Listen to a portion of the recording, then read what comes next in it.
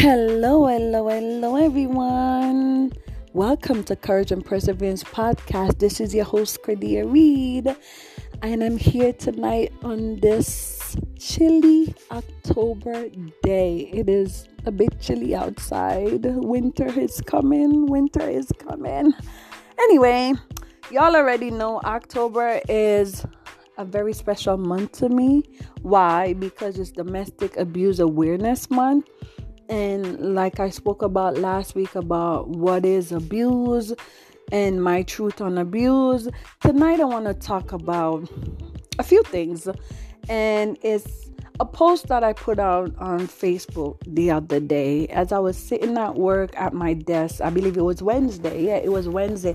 And it just come to me. And basically the question I asked was, have you ever been abused by a loved one? What was it?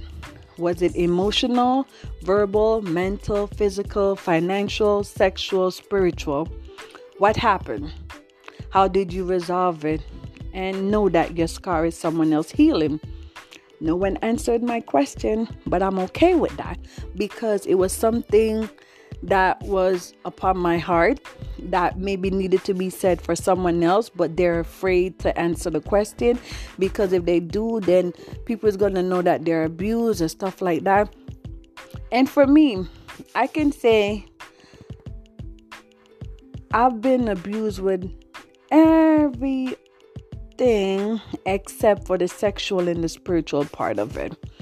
Financial abuse, yes. I was in a relationship where I was with someone who I love dearly. I love the very ground that they walked on. That's how much I love them.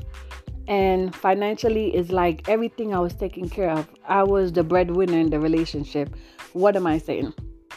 I help him find an apartment, pay for it. Help him buy groceries.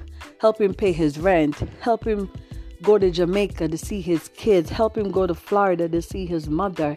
If you want anything, I pay for it. We going out, I pay for it. So yes, financial abuse for me. Mental, play with my mind as far as, okay, I can't leave him. I should be afraid to leave him. Even to the point that if I call the cops on him, when the cop leave, I'm gonna get my butt beaten, right? I can't say the A word. I'm gonna get my butt beaten even worse because everything's gonna be denied. And when the cops do come that time that I did call them, they end up arresting him, yes. And even that, I got threats, right? So mental abuse, verbal abuse, yes. The things that he used to say to me, like... It's funny how, you sit back and you think about the things that you've been through.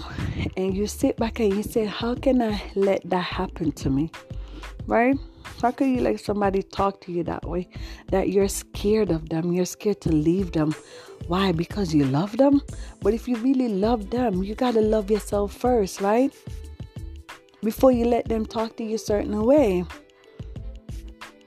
So emotionally, it's just the things that he will say that makes me afraid of him. He didn't curse. No, he didn't curse at me. What are some of the things he said to me? Oh, gosh. Memory lane here. Memory lane.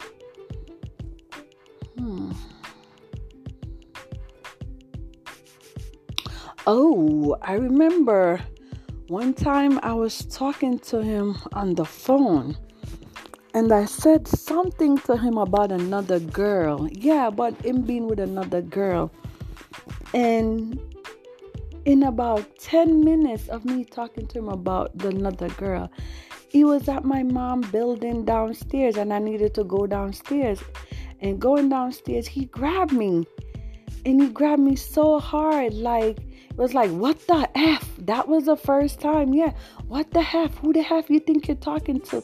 And I'm like, I was so shocked because it's one thing where you get, physically abused.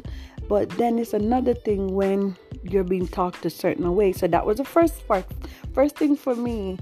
And I was like, oh no. It's like to a point where sometimes I feel like I'd rather get the hit than the emotional abuse, right? because that play with you even more.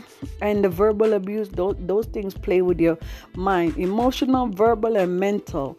Those things play with your mind. It makes you think things that you wouldn't normally think that you want to do to the person or even to yourself, But I've never thought about committed suicide, though. I've never thought about committed suicide. But I was in a place where I was afraid. I was ashamed.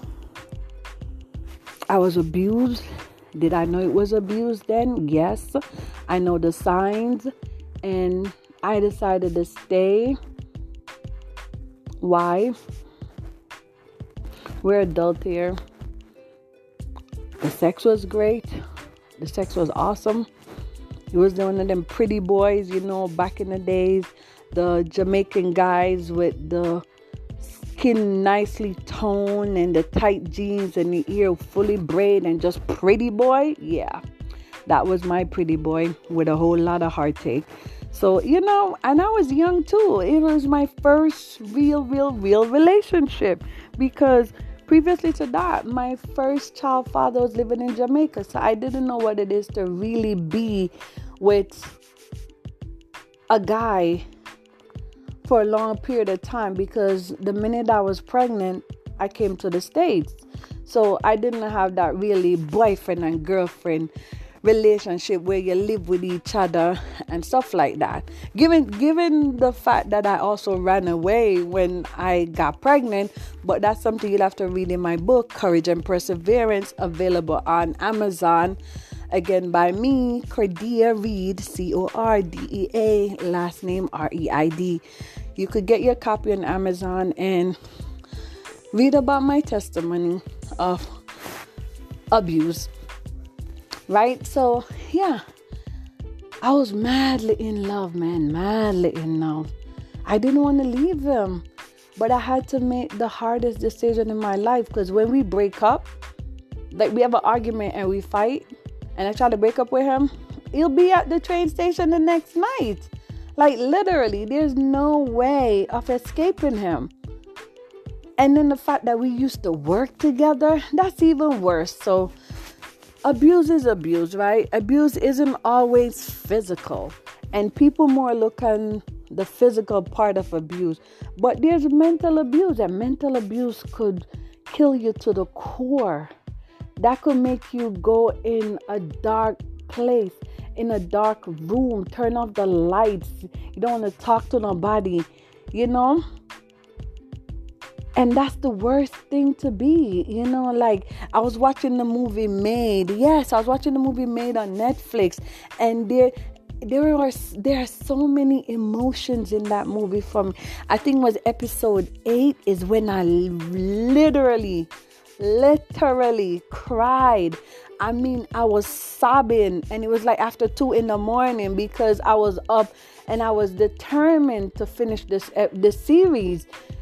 So I was up watching and see the part that made me cry really hard. Like, it was a part on season, I think it was episode 8, where she was home and she didn't have a cell phone, and she told him that she need minutes for her phone.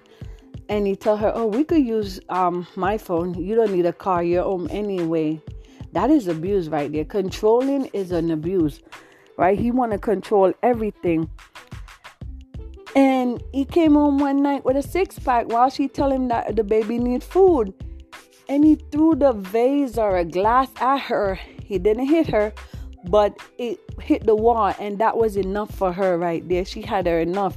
So she took her child and she walked through the woods till she finally get on the road. She asked a guy for a cell phone to call the maid, the lady house that she was cleaning, Regina. Yeah, she called her. She came, she picked her up, and she bring her to the DV shelter.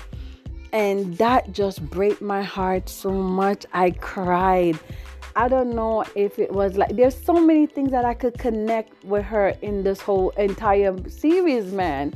It was like she was living some of what I've been through. Not on the independent side, because I always have my own money. But like the emotional abuse, the verbal abuse, and the mental abuse, and the financial abuse. No, the financial abuse was on his part, not my part. But you know what I mean? I've been through it, and it's tough. It's rough. And when you go through things like this, you have nobody to talk to, nobody to share these things with until you come out of it and decide to share your story like I did and open up to the rest of the world what you've been through. And I know that, yeah, definitely my scar is someone else healing. And I know that someone will listen to this podcast, whether it's tonight, tomorrow, next week, next month, next year, next 10 years, next 5 years, next 20 years, this podcast will still be here. Even when I'm gone, this podcast will still be here. And it's all about finding the courage to leave the abused relationship.